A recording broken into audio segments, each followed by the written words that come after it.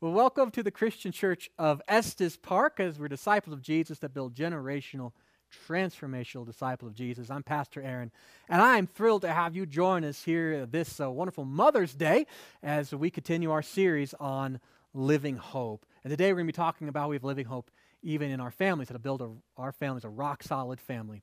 And that's be a great thing. But as we do, let me just say Happy Mother's Day to all of our great moms. I was really hoping that we'd get to be able to meet together today, but we want to make sure we do that in the right way, and so and we do it in a safe and a good way. So that's coming. That's going to be close. But today, since we don't get to have our moms here, we put together a little gift for you, and for all of our ladies, that'll be delivered some point today. And so be expecting that. We'll just deliver it to your front door or whatever. And just our way of saying thank you. And that's for all of our gals. And I know that some of our gals don't have biological children, but if you are part of this church family, you can be a mother in the faith and pass that faith, being a generational, transformational disciple maker. And we want to honor you the way you build your homes and our societies and make this church such a great place. And so we want to wish you a very happy Mother's Day. But for all of us, since we are here, some things before we get into the message. One of those is, would you take some time and fill out your connection card? We love to be able to pray for you. We want to make sure that we are connecting with you, and that's a great way to do that. So if you're on our website, funchurch.com, there's a little tab there. You can click that. It'll also be in the chat section in each of these areas, or also in the link below. So make sure you get those, and we invite you to fill that out. Another thing is part of this message, like we do every week, is we take communion. So I invite you right now, just take a minute to make sure that you are ready for that. So if you're a disciple of Jesus, a believer in Christ, go get yourself some wine or some juice, maybe some bread or a cracker or something like that, and have that ready so when we get to that portion of the service, you'll be able to participate in our time together, communion together. And the last thing that we want to do is, before we begin, why don't you take just a second. I know we're all on electronic devices. We're doing this. Just take a second and turn on your Do Not Disturb, or turn off the alerts and things like that, and just take all those distractions away. And so we have some time together to make sure that you have a place for your heart to be able to connect with God without all those distractions. Okay, with all those things in place, let's just take a second and we'll pray for the message and for the service, and we'll get into it. Let's pray. Father God, we thank you for our moms, the blessing they are. And Lord, we thank you for those of us who have amazing moms like me, and I have an amazing stepmom too, so double blessed. God, thank you for them and for gifting them into our lives. Father, for those who had not so great moms, we thank you that you give them an amazing church family to connect in. And Father, that you have given that new life. But Lord, we thank you for the moms and for the amazing blessing they are to our church and to our community. We ask today that you would fill them with joy and with peace. Lord, I pray too for this message. May it be something that honors you. I pray for this time, our worship. May it be pleasing to you. Will you draw us closer to you and make us a healthier church family because of it? We pray this in Christ's name. Amen. Let's worship. Good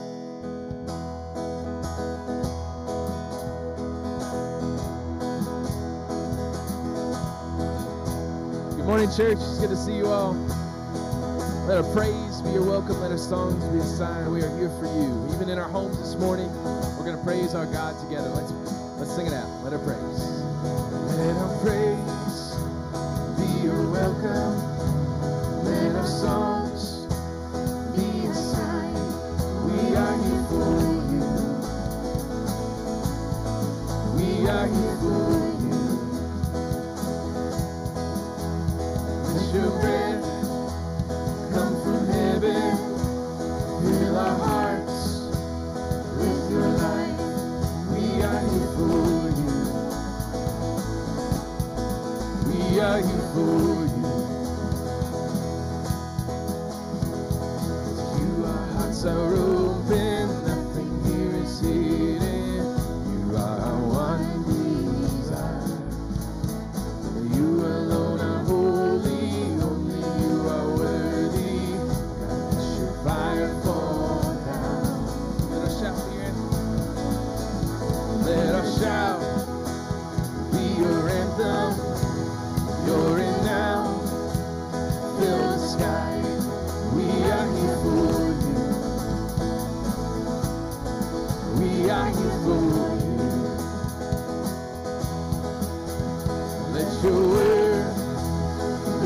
power. Let what's dead come to life. We are here for you.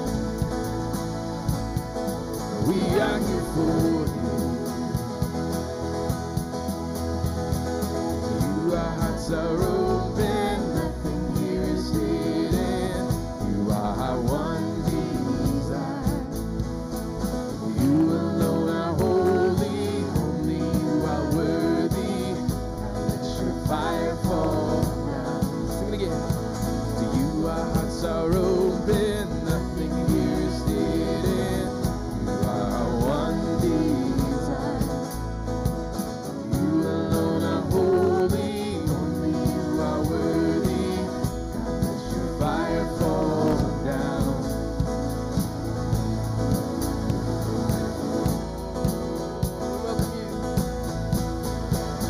We welcome you with praise. We welcome you with praise. Almighty God of love, we welcome in this place. We welcome you with praise. We welcome you with praise. Almighty God of love, we welcome in this place. Let every heart adore, let every soul awake. Almighty God of love, we welcome in this place. We welcome you with praise. We welcome you with praise. Almighty God of love, we welcome in this place.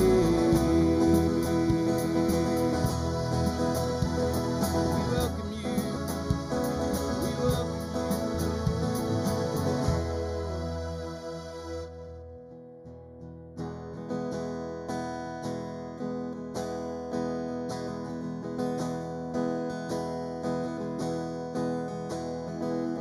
Who might the highest would welcome?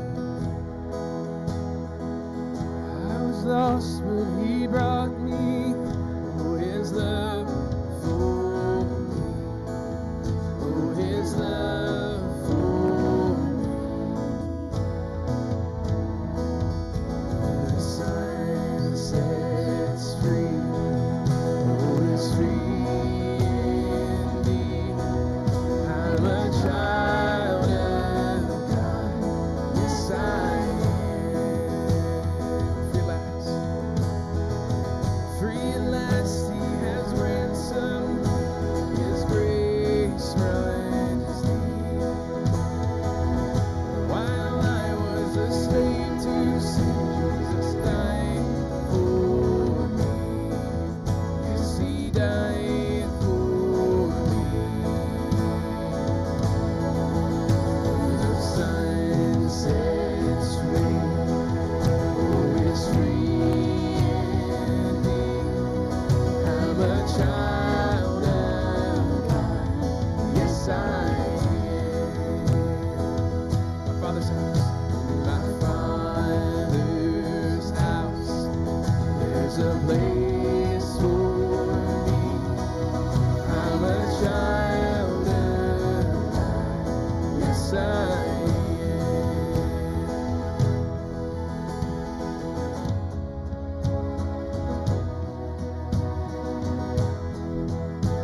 Sing it out. I'm chosen. I am chosen, not forsaken. I am who you say I am. You are for me, not against me.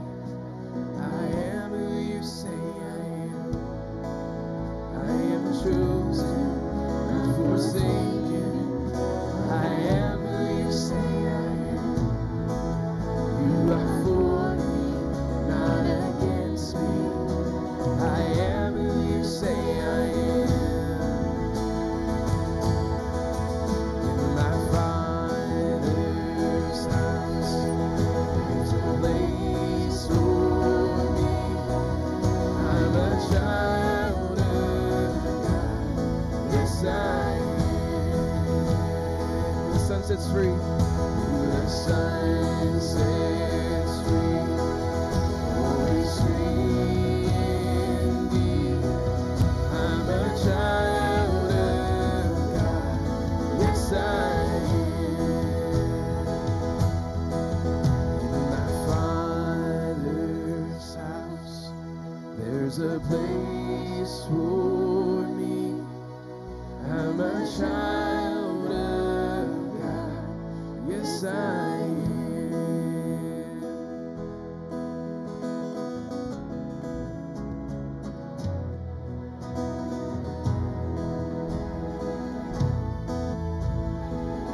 We are chosen by God this morning. He loves us.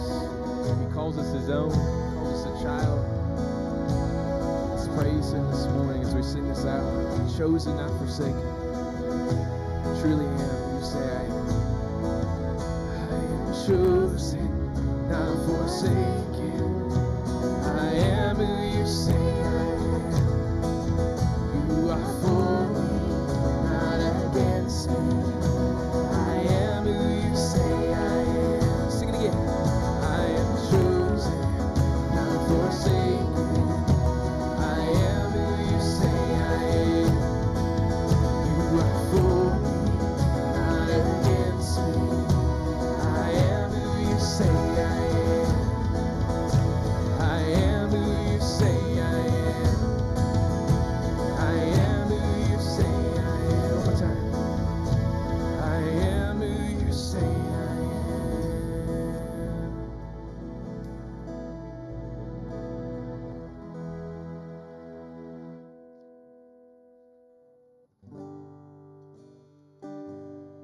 Continue to praise our God this morning. Just proclaim who He is. The song does just that. It's called "O Lord Almighty." As we sing these words, just think about how our God, your God, is all of these things in your life. Let's sing first the firstborn. Firstborn over all creation,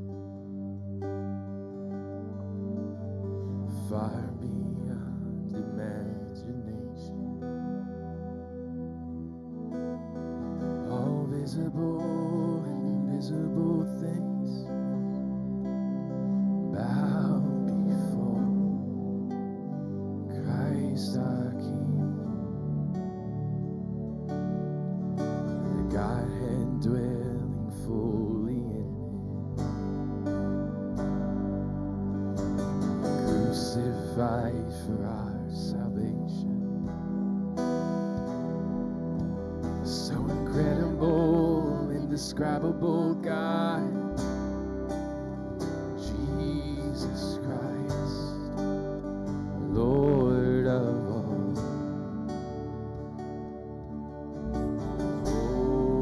Holy,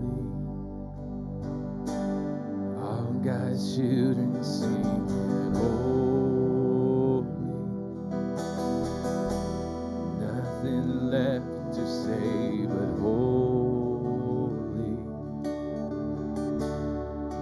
Oh Lord Almighty. The radiance of God in person, beyond all human explanation. Once invisible, now a visible God, Jesus Christ, Lord of all. Sing holy. Holy, all God's children singing holy. Nothing left to say but holy. Oh Lord Almighty.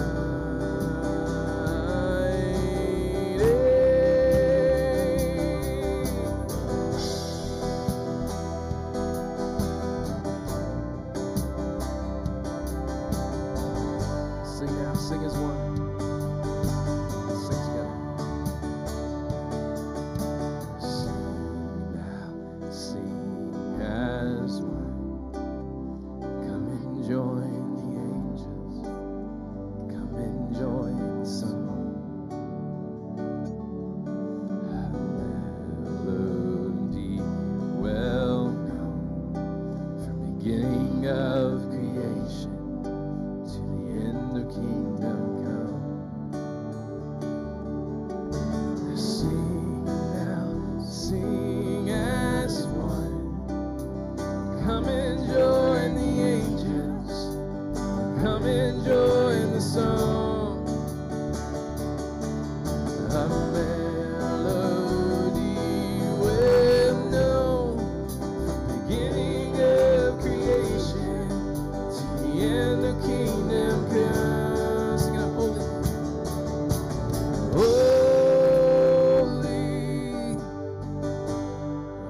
God's children singing holy.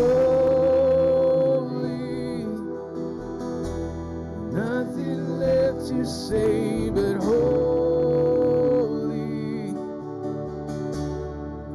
Oh Lord Almighty. Sing it again, holy. Holy. All God's children singing holy. Nothing left to say but holy. Oh Lord Almighty. He's inconceivable, inconceivable, irresistible love. Indivisible, God and man in one. Incomprehensible, very God of God. Jesus Christ, the Lord of all. Sing it again. Inconceivable, irresistible love. Indivisible, God and man in one. Incomprehensible, very God of God. Jesus Christ, the Lord of all. Holy, all God's children singing holy. Nothing left to say but holy. Oh Lord Almighty.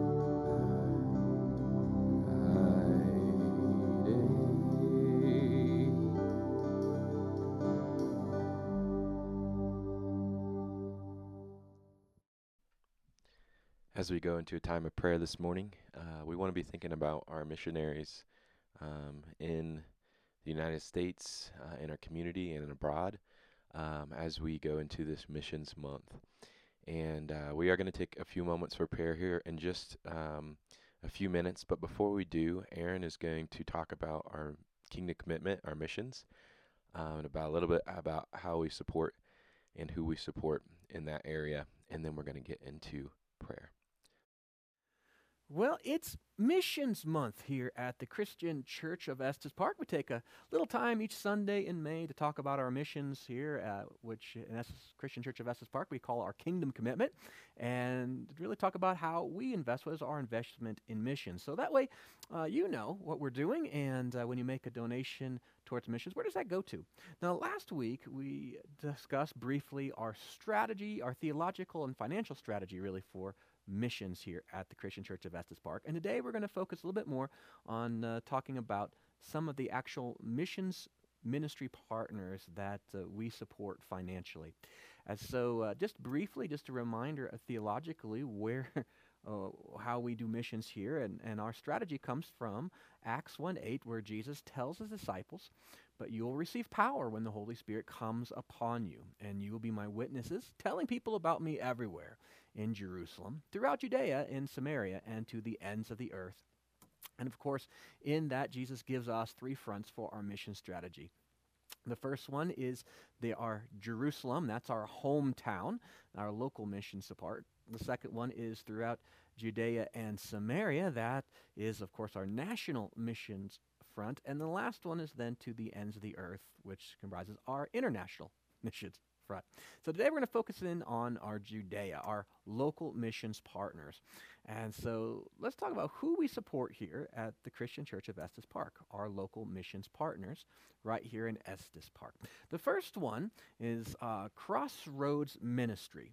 Now, Crossroads operates as a Christian service organization that provides short-term assistance to people in poverty circumstances, to include low-income clients, ongoing services to clients on fixed incomes, and encouraging self-sufficiency of clients through educational opportunities.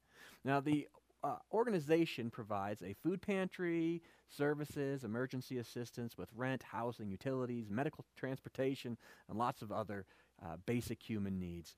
And it also has a self-sufficiency program which focuses on helping people with money management, energy efficiency training, and also other kinds of training for folks in low-income households. Right now, Crossroads Ministry is a multi-denominational ministry. It's supported by 15 local churches and affiliated service groups, and there's a lot of folks in our church who serve and volunteer in their ministry time at Crossroads in terms of both on the board as well as in service whilst there. And in addition to Crossroads, we also are proud to support here at the Christian Church the Hub Ministry, our local youth group, which is a multi-denominational youth ministry in Estes Park. And so churches from various churches here that are part of the EMA support the Hub and do one youth group, which is pretty awesome. It's proof that God's hand is really working here, the sign of unity that's there. Now, this youth group is made up from youth from lots of different churches, as well as reaches a lot of students that aren't part of any church. It's one of the powers of it. The focus of the Hub is to bring kids to Christ. So it's to focus on evangelism, outreach, as well as the beginning of discipleship, helping the students find identity in Christ and in the church. The local ministry director for the Hub is John York, and does a great job with all of that. The Hub has two major meetings or outreaches. The first ones are the weekly meetings there for the middle schoolers, and so middle schoolers meet each week at 7 o'clock, usually at Mountain View Bible Fellowship. Of course, right now they've been meeting online, doing all kinds of creative Zoom things. The high schoolers meet weekly at 7 o'clock. In addition to those, Hub Ministry also does a lot of other outreaches in the school, camps, and other kinds of fun things, ways to reach students. And it's a wonderful thing every year as we get to celebrate more of our local students being baptized into Christ and finding their way as being part of the church through that ministry. It's just an awesome thing to be a part of. In addition to Crossroads and the Hub, we also have at our church lots of other smaller or just different ministries that we support through this church. Some of them through our Kingdom Commitment funding, and some just by offering the buildings of service. Some of those are our Airsoft Sports Ministry, which we host here at the church.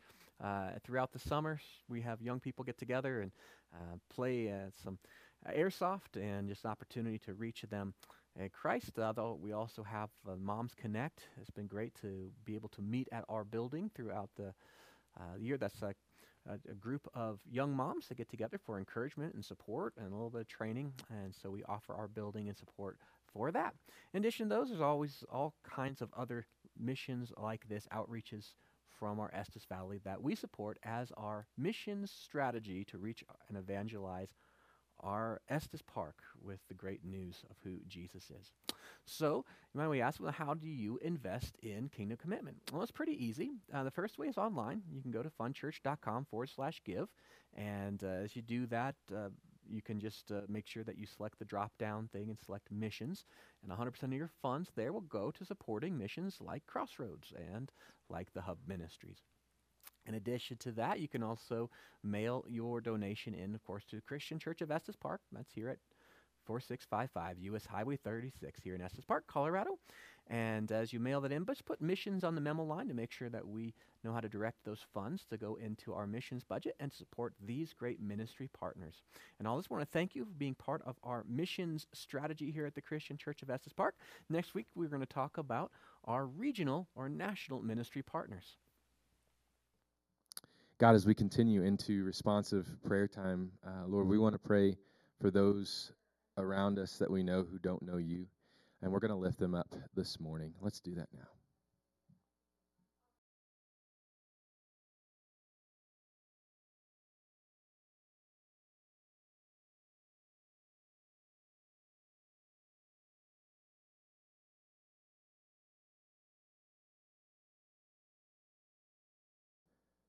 God, we're also going to lift up those we know who are going through difficult times, struggles right now.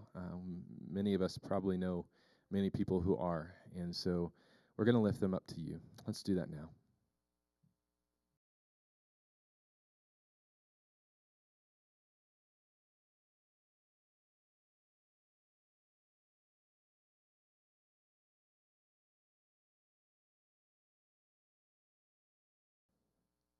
God, we're also going to lift up land and a building to you.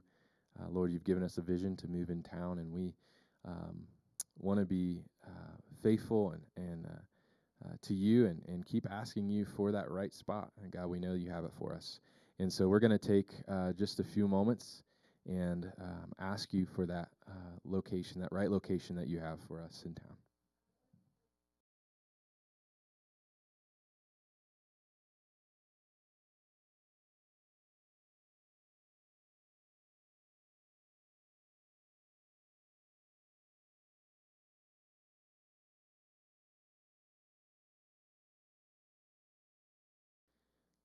And God, on this Mother's Day, we're going to lift up our families to you.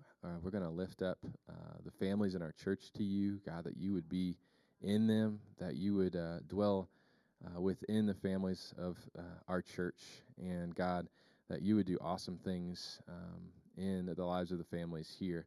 And God, you would also use the families that we have at our church to reach out and to be a light to other families as well.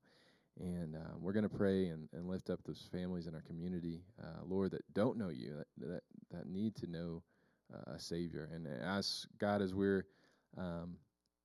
together a lot as families right now, we pray that you would give us patience, God, that you would give us perseverance, that you would give us just extra love so we can pour it out to our families during this time.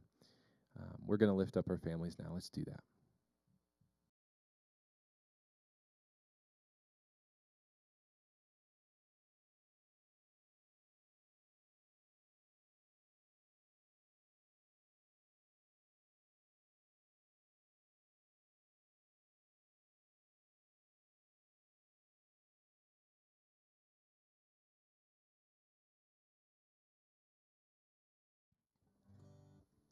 I'm no longer a slave to fear. I am a child of God. I'm no longer a slave to fear. Sing it out. I am a child of God.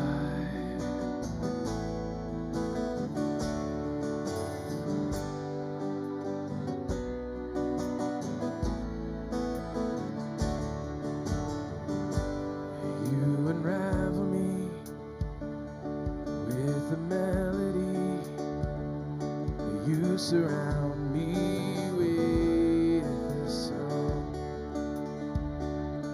of deliverance from my enemies, till all my fears are gone. I'm no longer a slave to fear. I am a child of God. I'm no longer a slave to fear. I am a child of God.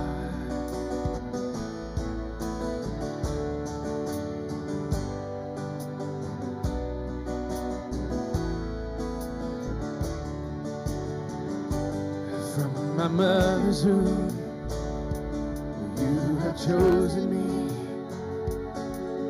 Your love has called my name. I've been born again to your family. Your blood flows through my veins. I'm no longer a slave to fear. I am a child of God. Sing again. I'm no longer a slave to fear. I am a child of God.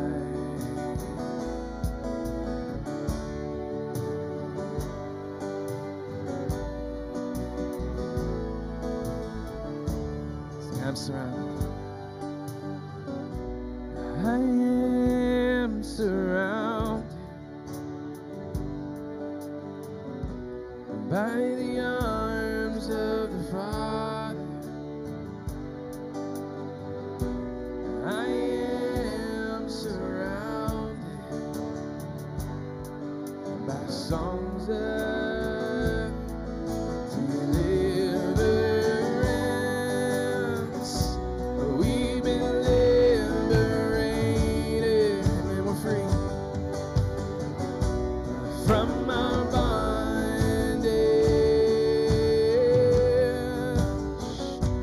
We're the sons and the daughters. Let us sing of freedom.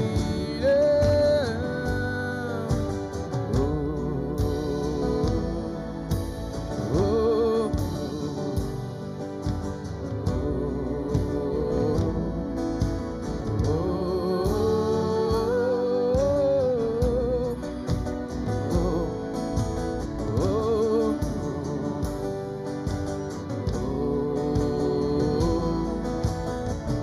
oh, you split the sea so I could walk right through it. My fears are drowned in perfect love. You rescued me so I can stand and sing. I am a child of God. I am a child of God. I am a child of God.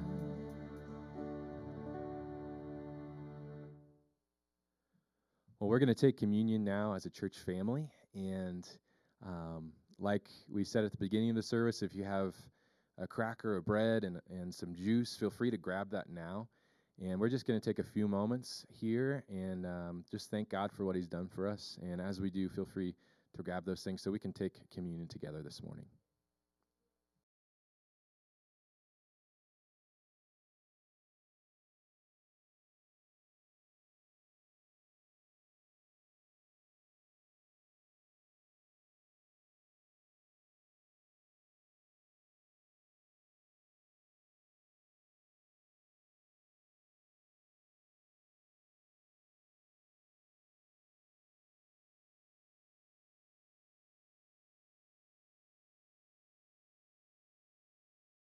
I'm going to read from 1 Corinthians 11 this morning.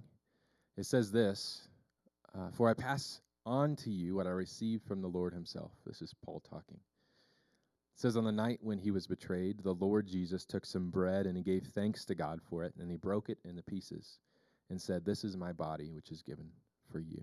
Do this in remembrance of me. So let's take this piece of bread or cracker together this morning.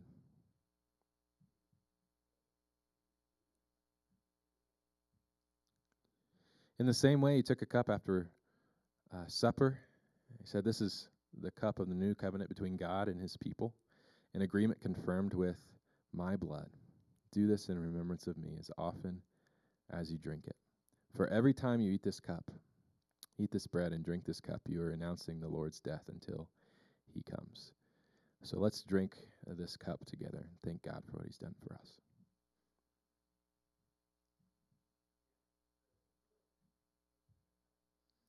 God, what an amazing gift you have given us through your Son, Jesus, because of his death on the cross. We thank you. We remember, God, the sacrifice that he made for us. And Lord, as we continue the series, Living Hope, Father, we don't want to forget the living hope that we have because of Jesus, the hope of eternity, the hope of a life greater than this world, and the hope that we can live greater lives in this world because of you. God, we lift the rest of the service to you. We pray all this in Jesus' name. Amen.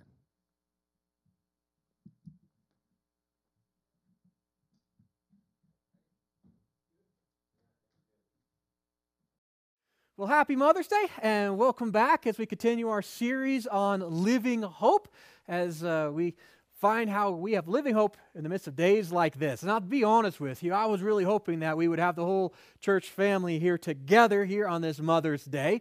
We're getting close. I'm sure a lot of our moms feel that the same way, but the day is approaching quickly. But until it does, I'm glad at least we can meet together here online and as we talk about this. Now, Mother's Day is such a wonderful thing to celebrate moms. Moms are really the makers of the home, and the home is the core of society. Really, it's really the core of who we are as people. We develop from our homes, and also the core of our society in general. And so, really, as our homes go, so does our nation, so does the church. And so we so value the incredible work of our moms and our grandmas, and those who've built these amazing homes that build a great church and a great society. And so today, we're actually going to focus on that. We're going to focus on the home. We're going to focus on family and what makes a solid biblical family. Before we do that, of course, we want to remind ourselves of our memory verse, which is one I think that maybe some of our moms maybe speak more regularly as they're bringing their children up. And that's this, starts about Romans 8:18.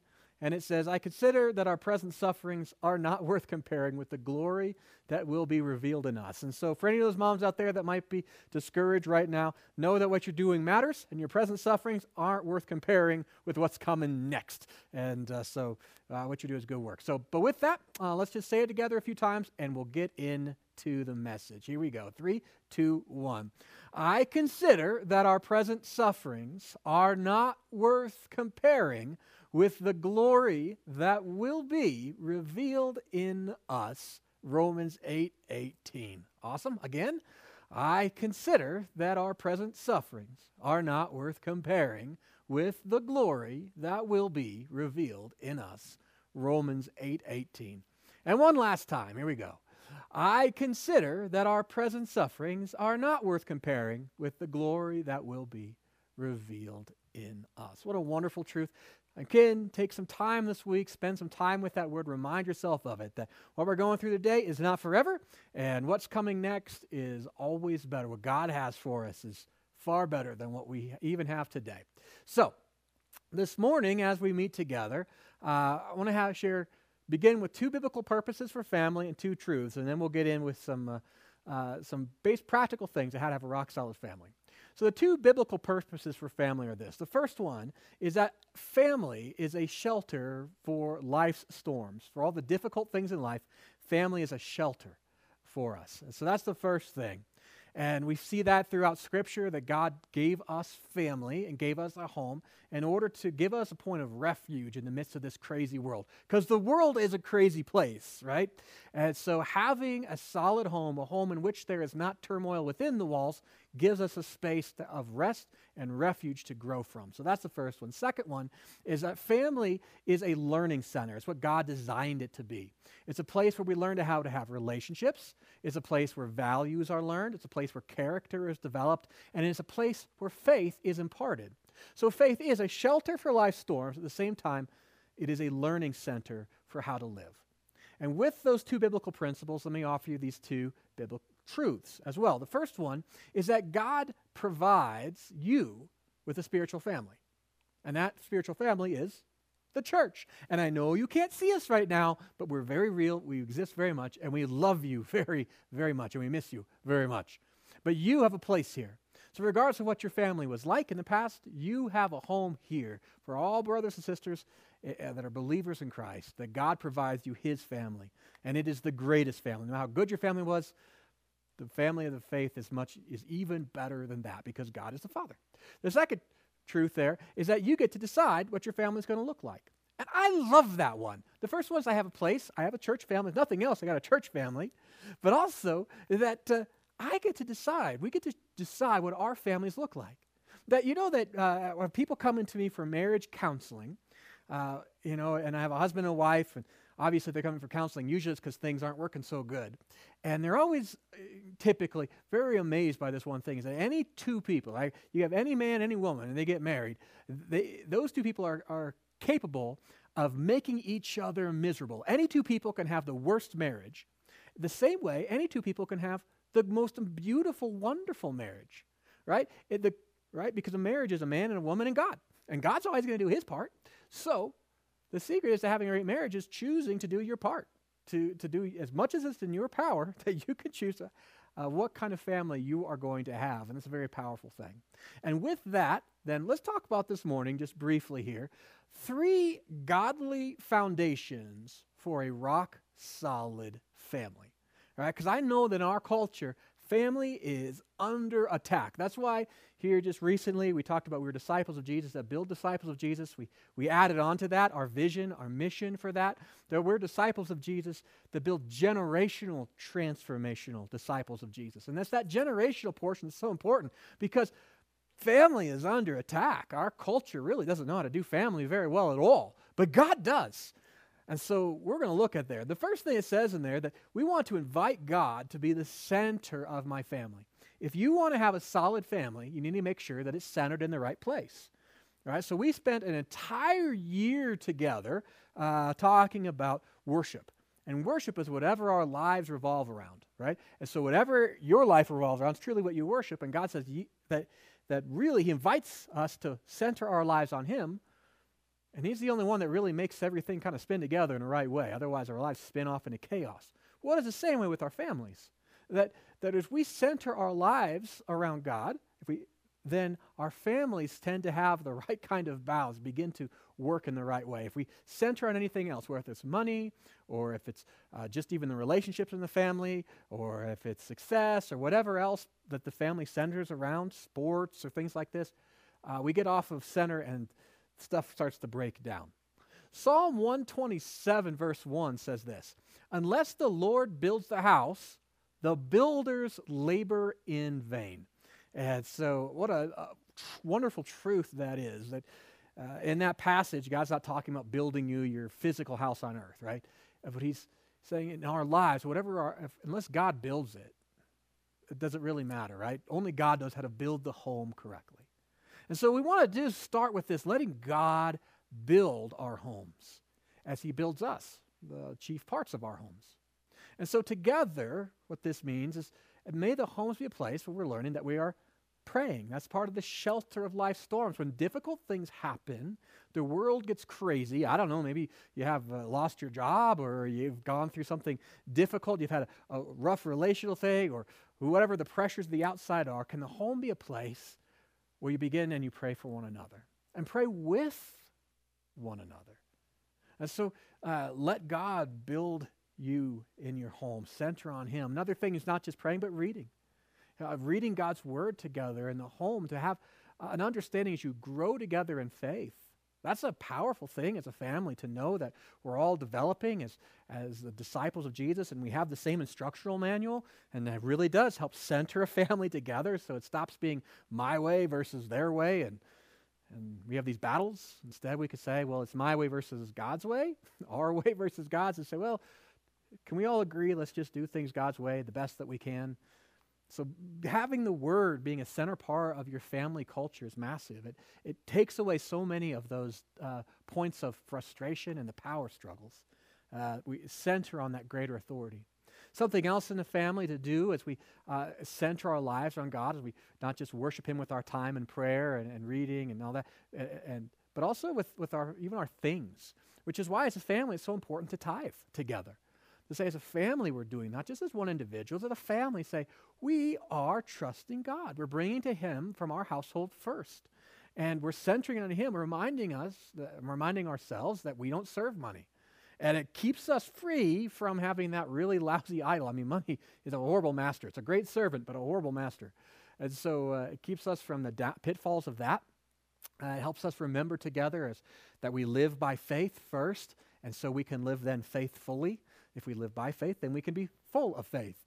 And so that's a way that we center our lives on family. And so I encourage you, especially as we're going to be doing again fairly shortly after we get together again, Financial Peace University, and as an opportunity for families to set their budgets together, their financial priorities, but just starting that tithing and generosity as a family, praying about it, and being faithful. Another way to do this is attending church. That's worshiping God again with my time. As a family, make that a priority. And as a youth pastor, and as a youth pastor for a long time before I became lead pastor, it was so heartbreaking to me as I would see families that they would come and they wouldn't, when the kids got into middle school and high school, sports really became the idol. Now, they still worship Jesus. He was still their Lord, but what did their life revolve around? Well, if sports and sporting events and things like that happened, well, oftentimes that you would see is the families, if they had an event on Sunday or like Saturday night, then their time and their energy and all of that kind of revolved around these sports things for their kids. And so what they taught is their children, it was either that or academics or whatever it was, that they would come to church, but if they had time, right? If everybody woke up and they all felt motivated to come and everything was working, that's what they would do. But they would center their life around, their whole schedules, everything were around these other events, like even sporting events. And this is coming from a football coach, by the way. So I tell you that. But when it happened, as they made other things other than God the center, right, and then not church, and they didn't bring their children to church, then what was so heartbreaking for me is that then as the children grew older, oftentimes those children grew away from the church. And then I would have these parents who were heartbroken, and they would say, I raised my children to love God, and I don't know why church isn't a big priority for them. I don't know why their faith isn't a big priority for them, right? They're all into their career, they're all into this relationship, but they're not turning to God, and these parents, their hearts will be broken. But the thing is that the parents trained their children to not worship Jesus. They trained their children not to center their lives in the right way, and they didn't center their homes on Christ. And even though God was part of their life, he was off to the side. And so the children learned, and it was imprinted upon their hearts a different way. And so then you see these parents as we pray for their kids, and it was really hard.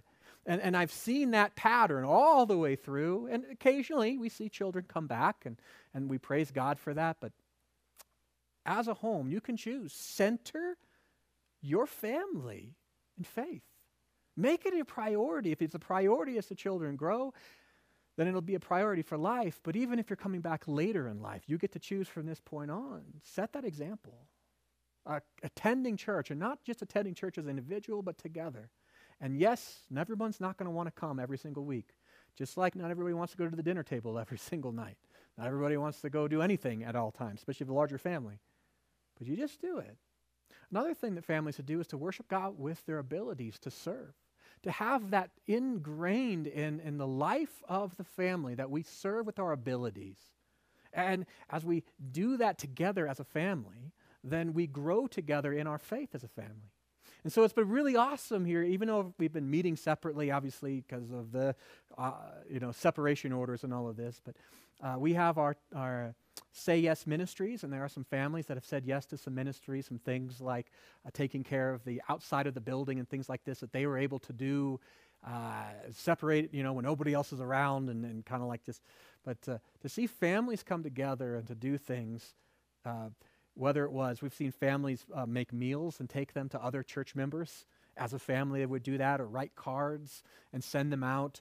We've seen when we had the big snowstorm, and one of the families of our church got together, got their kids, they went and they shoveled out some of our empty nesters and widows, some of their walks and things like this. Serving together as a family is so huge as an expression of faith. Now, when we do all these things, when we center our life in faith, what we have is a core for a family that allows us to have a stability. So when the world gets rattled, we're okay. And a good example of that is when this whole crisis began, and it was way back several, like 6, 7, 8 weeks ago. And we started seeing a lot of our family members in the church lose their jobs, and family members in my own family have difficulties because the economy's changed, and it was just rough. I had a great conversation with my son, and as we were talking, because, if people are going through hardships, the church needs to be there to up our benevolence and to help our church members. And I've been so grateful to see how that's happened. But also when people are going through hard times, then they often give less. And so we have less coming in and more expected to go out. And so, what do you do with that? And so my son, who's a very smart kid, he's real bright, and he's putting the numbers together. And he's like, well, Dad, what happens if the church can't pay you, right? And I'll tell you that it was really awesome to tell him, say, you know what, bud? We as our family, we centered on Christ. And we did it when it was hard. When my wife got sick, we tithed and we centered our finances. We worshiped God with our things and our time, and there was a lot of temptations not to. I mean, there were some weeks where it was just by faith. I was like, I don't know how we're going to get through this, but we did it. And looking back on it, there was never once where we were hungry. We never. My son never missed a meal. My wife never missed any medicines or a doctor's appointment. We never were without a home. We always had a roof over our head. God always took care of us, has always taken care of us. And then even through the church, God brought us out of that. I'd say it's an amazing thing when you have peace, you know that our world doesn't revolve even around the church. It revolves around Christ. It revolves around Christ. And because of that, the storms of life happen, but we had a shelter. Our home was a refuge, a shelter. We knew that we were faithful, and God's faithful to us, and he will always take care of us. Now, praise God, he's taking care of the church as well, and so that's good. But I'll tell you, that's one example. You see how the family is a refuge, but also a training center. And so my son now has that very real opportunity where he got to see it lived out in faith. He got to see his parents not panicked, not upset, with peace. And then also gave us the ability to be very generous, even in the midst of this time, and he got to be part of that. So the first thing we want to do is center my family in God, right? Make God the center of my family. The second thing we want to do of a rock-solid family is this. It has to do with priorities. It's to make my spouse my top priority after God, okay? So this is important, that we have priorities in life, and God gives us those priorities. And so our very first ministry is always to God. And then the ministry after that God gives us in Scripture, the second ministry is to our own homes, our own family. And so in that, my spouse is my first ministry. So Amy, for me, is my first ministry, which is why if I'm failing in that ministry or I'm having difficulty or that ministry requires more, that God says, listen, you need to focus on get that right.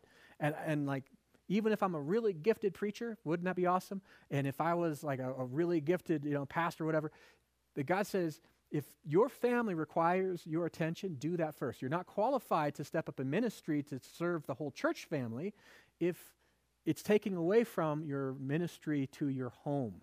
And so we need to make sure that that's taken care of first, even above pastoral ministry. And so everything in life, we recognize that God has these orders of priority. And the first one is God. We have to be true to God first. And then we need to make sure that we're ministering in our home. If you have any ministry that's done well, make sure it's that. And so we want to place our spouse right after God. 1 Corinthians chapter 4 says this. He says, now it's required that those who have been given a trust must prove faithful. Right? God has trusted you and your spouse has trusted you, both, right? God has given you a trust. He said, you are now my child. You're part of my family. You are my servants, all those things. He's let us in. We need to be faithful to him first. He's given us the greatest trust. And so part of it, as we say, that as we serve in our families, that we make sure that our relationship with God is right and we're good with him. But then we also need to be faithful to our spouse. Now realize that in how God set things up, he said there are certain things that only a husband is supposed to get from his wife, and there are certain things only a wife is supposed to get from her husband. And once you're married, you have to depend upon them. And it's really a vulnerable place, both for the husband and the wife, because what if the spouse chooses not to? And that happens. Well, I'll say this. As much as it's in your power, do your part. Fulfill your role. Keep that trust, even if you don't want to, right? Ephesians chapter 5 says this, in the same way, husbands ought to love their wives as their own bodies. He who loves his wife loves himself. And what is he talking about? In the same way as what? In the same way that Jesus died on the cross for us, even when we didn't love him, right? As Jesus lays his life down for the benefit of us, the church, it says, in that same way, husbands ought to love their wives, lay their lives down for their wives, choose their good above, their wives' good above their own, consistently, regularly, so their wives can just depend upon it. And wives ought to respect their husbands. Actually, this other passage, though, what we find is that husbands are called to love their wives in Scripture. And that's not to have just warm, fuzzy affection for their wives. That happens. That comes and goes. But, that'll build. But what God asks us to love our wives is the way that Christ loves the church, to lay our lives down for our wives, to choose them above ourselves. And this is what that means in a very real way. It's there are times that Amy might want to talk and I want to zone out. Well, guess what? and she has that relational need, I lay my life down for. I choose that first. Or there may be certain toys that I want to go buy, right? I want to go and get into a hobby or something like that. But my wife also has something that she would desire, right? Something good. What am I going to choose? Her first always. Which is why I think it's like when God has blessed us to have 2 cars, and it's just amazing me that he does, my wife will always drive the better one. Why? It's a way that I show her that I'm choosing her above myself consistently, dependably, regularly. But it's also in deference, right, to a preference of things. If I can choose to lay my life down for her, to care for her, then I'm emulating the way that Christ loves the church. Now, the scripture is here. He who loves his wife loves himself is true. That as I love my wife and she's confident and comfortable knowing that I will be selfless predictably. Now, I'm not 100% of the time. I can be a stinker once in a while. But most of the time, predictably, I'm pretty darn good. I will choose her best and she can depend upon that. Well, as she's relaxed in that, it's amazing how much more that she actually looks out for my good. And she's very happy and content. And it's a wonderful thing. And it brings peace into the home. Well, as husbands are to love their wives, right? As you are called to lay your life down for them, to serve them, to sacrifice yourself for them, even if it's your own happiness, for their happiness, then you do it. Wives are called to respect their husbands, right? And to follow their lead. That's the horrible word that Scripture talks about, submission. But submission is not a women's issue. It's a human issue. We're to also submit to God. We submit to our government. We submit to our bosses. Every human does. We know what that means. In the home, we're not to have power struggles, and wives are called to lay down the power struggle, to let their husbands lead. I mean, truly lead, not manipulate them from the back seat, but to sit next to them in the passenger seat together as partners, but to let the husband have the steering wheel of life as she helps navigate. I mean, that's a big thing. That's hard, but to respect her husband. Not to say, realize for a man, if the wife says, well, I don't trust you to lead, that just cuts a man to the core. I'm not worthy. I'm not good enough. She's not smart enough.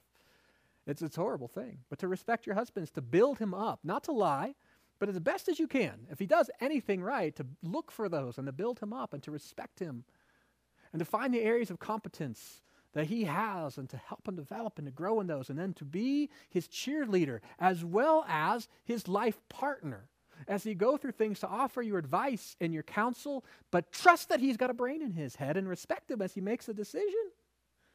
To respect him.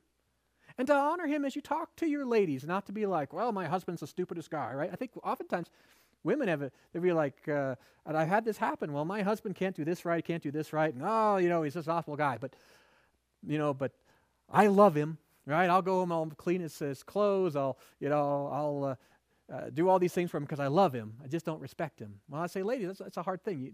Just as a husband is supposed to love his wife, lay his life down for her, the cross that wives often have is respecting her husband. But I'll tell you, as you do that, as you respect your husband, it's amazing how many husbands then start acting respectable. And so to love him, and that's fulfilling your role and being faithful.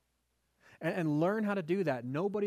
Husbands are not going to love their wives perfectly at first. It is a lifelong thing.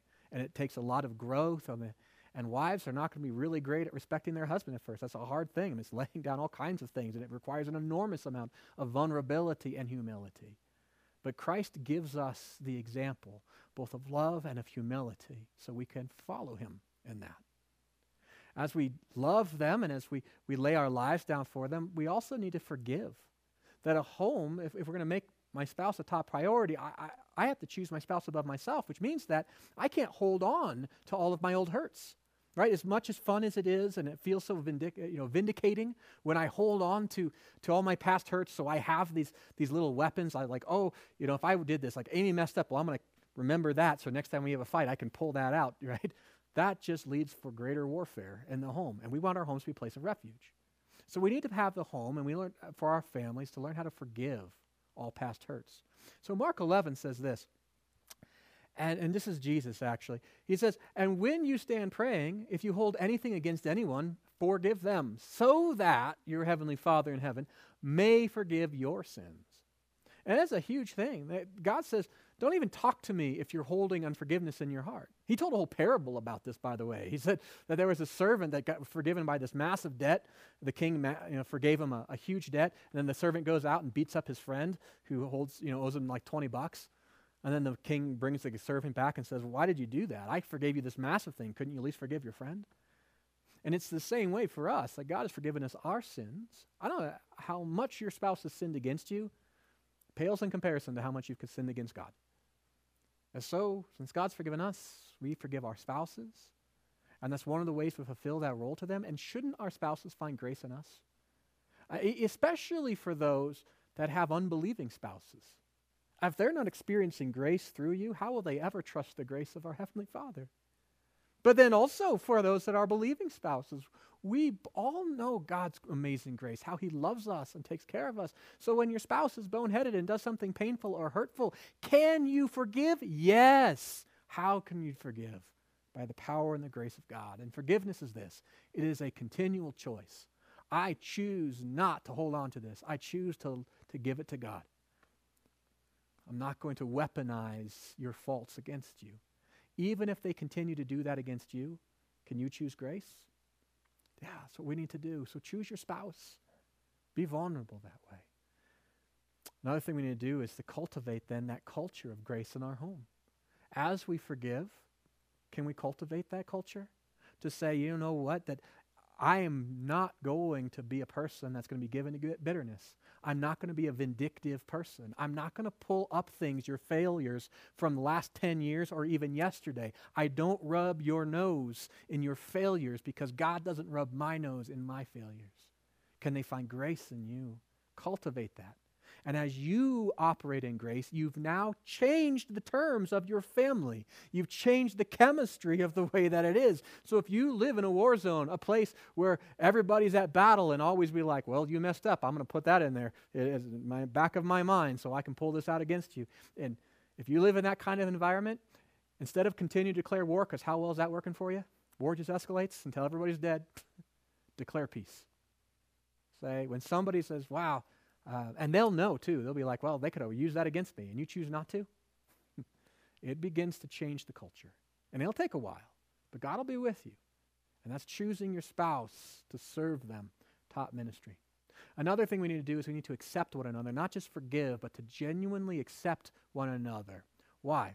Because Christ accepted you. Romans 15:7, it says this, accept one another then just as Christ accepted you, in order to bring praise to God. So with your spouse, accept them as they are today, not just because you want them to change. God accepted you, and He's changing you, yes, but He still accepts you today, doesn't He? So accept your spouse. If their spouse is driving you nuts because they're doing something maybe just mean and something that just drives you nuts, you say, I'm not going to excuse that thing, and some spouses are doing things that are really, really awful, and I'm not saying sit there and take abuse. All right? If you're being abused and that's a different discussion that we're going to have, how you can honor your spouse and serve them, but without allowing them to destroy themselves and you in abuse. But for most things, annoyances and hurts and those types of things, that's what I'm talking about. Can you accept them? And say, you know what, I don't accept your behavior, but I accept you. And I'm choosing to love you. Faults and all. Another thing we want to do is attend church regularly. And we talked about that early on, why that's so important. But this is your spiritual family. More than your phone. Like Jesus had his brothers and his mom show up one time. He was preaching, and they were kind of nervous because Jesus was saying things like, hey, I'm God, because He is. But that was, going to get him in trouble, and they saw that. So they kind of went to kind of tell him, hey, why don't you slow down this whole Messiah thing? But, of course, He's God, and so He says to the folks that were there, He says, who are my mother and my brothers? He says, I'll tell you, anybody that's here that does the will of my Father are my true mother and my true brothers. That we are the forever family. That a lot of us have biological families that not everybody's going to be in the kingdom, and that's their choice. And may it never be because we didn't share the gospel with them or demonstrate it correctly. But the sad reality is a lot of us have folks that we're biologically related to that aren't in our families.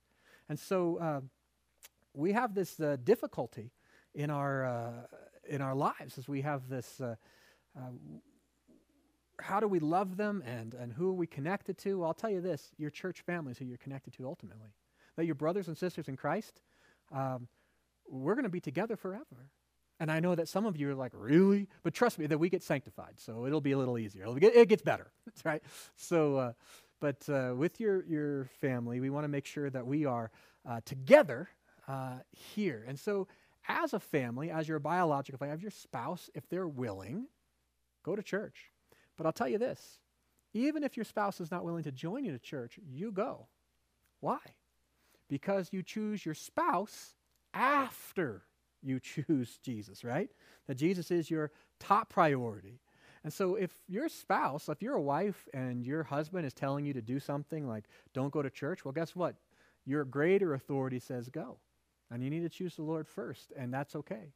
Or if your husband is telling you to do something that you know is sinful, you don't obey your husband in doing something that is a violation of what God has told you to do. You obey God first, and with honor. You say, I just can't do that. You're violating my conscience. I can't violate my first priority to God. And so make sure that you choose God first. And the same thing for husbands. If you have a wife that's trying to draw you into bad worship, look at Solomon. He had all those wives, and they drew his heart away from God, and he was influenced by them. Loving them did not mean that he should first then fall apart on his first love. Love God first is one of the best ways that we can love our spouse. And so part of that is attending church regularly. Be part of the church. That sets that priority. It lets that weekly reconnection and reminder for all of us that we are part of a bigger and better family. We're part of God's family, which is pretty great. The third thing we want to do is fulfill my responsibility to my children. Right? So we want to love God and to center our life on Him. We want to serve our spouse as the next priority. What's our next priority after spouse? It's children. And we want to make sure that we fulfill our responsibility to our children and our children's children, if you're grandparents. And so how do we do that? Well, the first thing that we do is we disciple our children, that we help them understand who Jesus is. The greatest thing we could ever do for our children is to welcome them into our ultimate eternal family, the church family. Deuteronomy chapter 6, incredible passage, says this: "These commandments that I give you today are to be on your hearts. Impress them on your children. Talk about them when you sit at home, when you walk along the road, when you lie down, and when you get up." And you think kids want to talk about these things that much? No, it's why it says impress them, right? And the idea of impressing is like you have like the stamp, and you're just like, driving it in there so it actually makes a mark. Does the mark of Christ, does it reside in the hearts of your children? Well, that's what a parent's job to do. It's not the job of children's ministry or youth ministry to disciple kids. That's a secondary help. It's the job of parents to disciple their children. And parents are uniquely gifted and positioned to be able to train their children. Which is why it's so sickening to me as we see, even through this pandemic, you've seen some people who don't understand who God is and who reject His authority or even His existence. And they say that professionals know how to raise children better than parents. And so they've said things like, well, we can't have homeschool, and you can't have kids being trained at home. That'll just teach them the wrong things. They'll get impressed the wrong way, not the way that the government or that we want them to be impressed upon. But God didn't make it that way. God made parents to train their children. And we're here to help you with that, to help this church family to impress upon God's ways onto your heart and your lives. But we want to make sure that we are intentionally helping our children develop spiritually. And what does that look like? Well, it looks like, bringing them to church, but also talking about God in your family, praying together, tithing together, serving together, making God part of your everyday life, not just your Sunday experience. And so they see the faith in you. And as they see the faith in you and you talk about your faith, it becomes impressed into them, into their own lives. And so it changes even how our children live. It's an amazing thing. So we want to disciple our children. But in addition to discipling, we got to do something else, which is also equally as controversial today, and that is disciplining our children. Hebrews 12 says this: "No discipline seems pleasant at the time, but painful," yes. "Later on, however, it produces a harvest of righteousness and peace for those who have been trained by it." So let me ask you, parents, would you like to have righteousness and, peace in your home? Well, that comes when we discipline our children. In fact, it's been interesting to see in our culture as we've had a misunderstanding. Our culture has really very little understanding of nuance. And so they've conflated the abuse of discipline with discipline. And so with that, they've seen discipline being wrong or wrongly done. They said, well, then we can't discipline at all. And so then they don't discipline their children and only tell their children they're wonderful and try to only give their children positive affirmation. And what we end up with is with feral children that don't lead to peace and certainly don't live lives of righteousness. And we wonder why. But God says, no, we can discipline. And there's a difference also, we understand what's the difference between discipline and punishment. Parents are not called to punish their children, right? That's not in there at all. In fact, there's only two entities in the entire creation that are called to bring discipline. The first one is God. God can bring discipline. And the second one is government. Government can discipline. But the church can't discipline or can't punish. God can punish. The government can punish, but the church can't punish. Parents can't punish. And what is punishment and difference? Well, let's say this. Here's your standard. This is the way you're supposed to live. And let's say that your behavior just isn't up to par, like you don't quite get there. Okay? Punishment looks at that difference and it says that's the amount you have to suffer, right? And in order to create an equity so that justice is served, right? So let's say I'm supposed to pay for that $1 pack of gum, and then I steal that $1 pack of gum. Now I have $1's worth of pain that I have to pay, right? And so if whatever, they chop off my hand, then that would be disproportionate. So that's cruel and unusual punishment, right? It's not just punishment, but a punishment that's about equal. We'll bring things up. That's punishment. Well, parents aren't supposed to do that. You're not supposed to look at your kids and say, well, you're supposed to do this, and your behavior is here, and that's how much you have to suffer. That's not what parents ask. Parents are supposed to discipline their children. Discipline means this. Here is what your standard is. Here's your behavior. And discipline is whatever I need to do to bring your behavior up to standard, right? However, what it takes to bring your behavior up to standard. And changing behavior is painful, right? So sometimes it does look like things like, well, you're going to have time out, or you're going to lose this privilege, right? There's a lot of different ways to bring discipline. But the thing is, the goal of discipline is to change behavior to bring it up to standard, to what it ought to be. And so parents, we need to do that. It's up to you to make sure your children are growing and thriving, that their behavior changes and goes up so they become productive, wonderful disciples of God that are great parts of society and are able to also become leaders of their own families as they grow. And so we also, in that, as we discipline our children, we want to make sure we're not just bringing discipline, but there's also love. So the high structure is a discipline, but high love, we want to nurture our children as well. And as we nurture our children, we then are fulfilling our responsibility to them.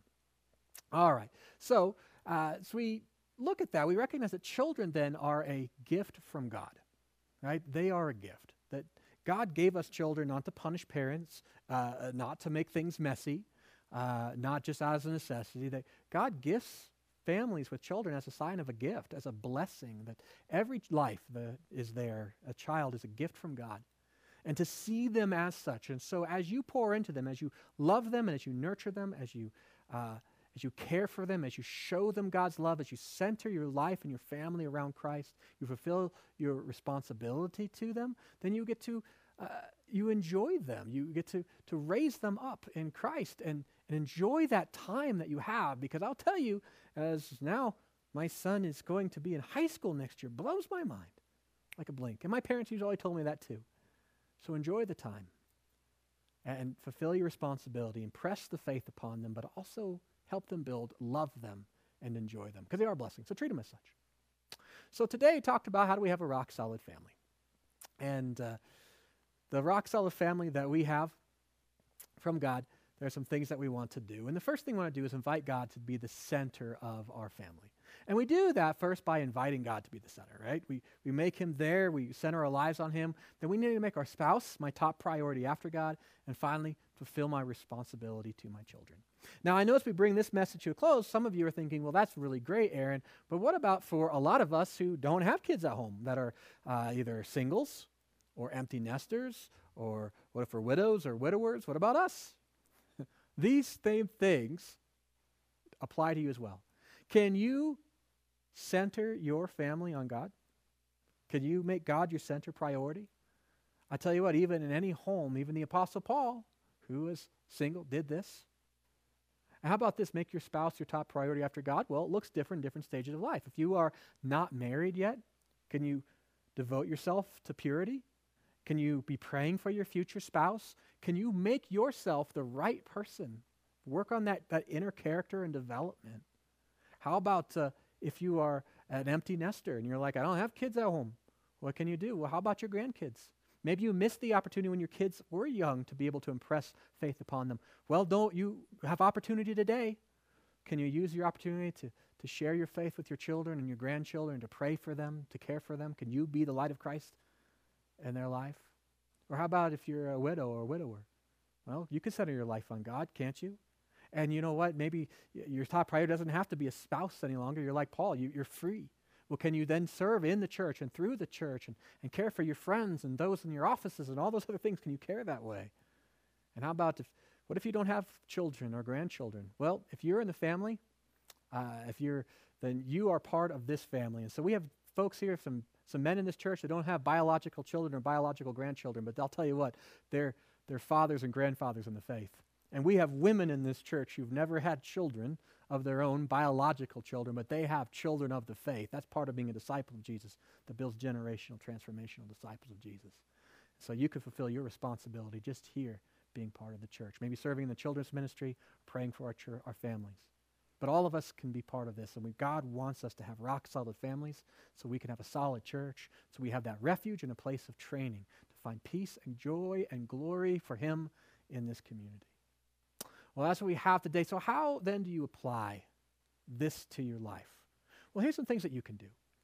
Why don't you start by memorizing Romans 8:18?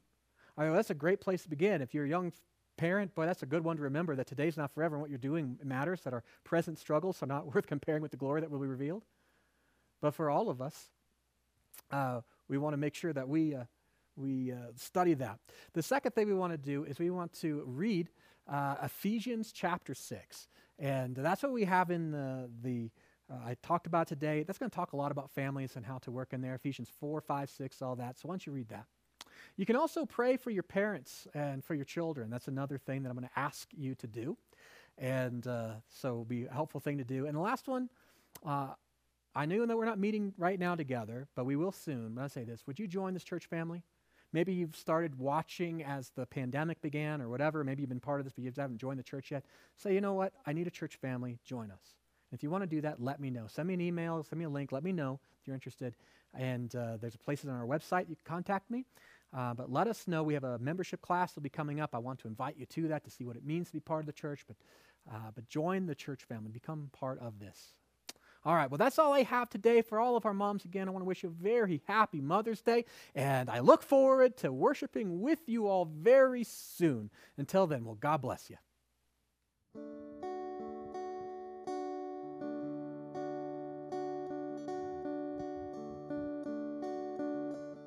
Be thou my vision, O Lord of my heart.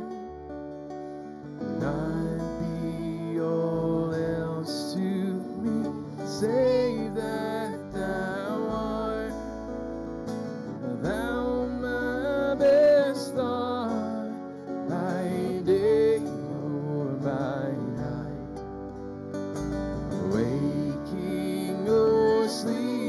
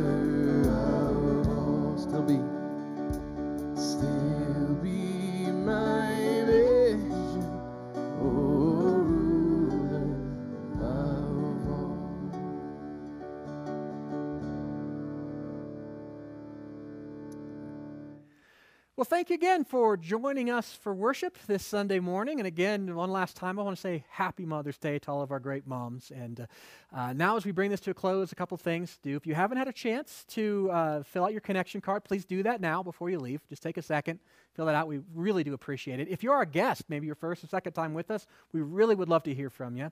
And so that's going to be in the tab there, depending on your platform. There might be in the description below, and it's always on our website. So just funchurch.com. Make sure you check that out. So fill that out. If you have any prayer requests, please let us know. We do want to be praying with you. The second thing I would like to do, if you haven't had a chance to make your offering, you can do that on our website. We've got a secure and a pretty easy way of doing that at funchurch.com. There's a button there.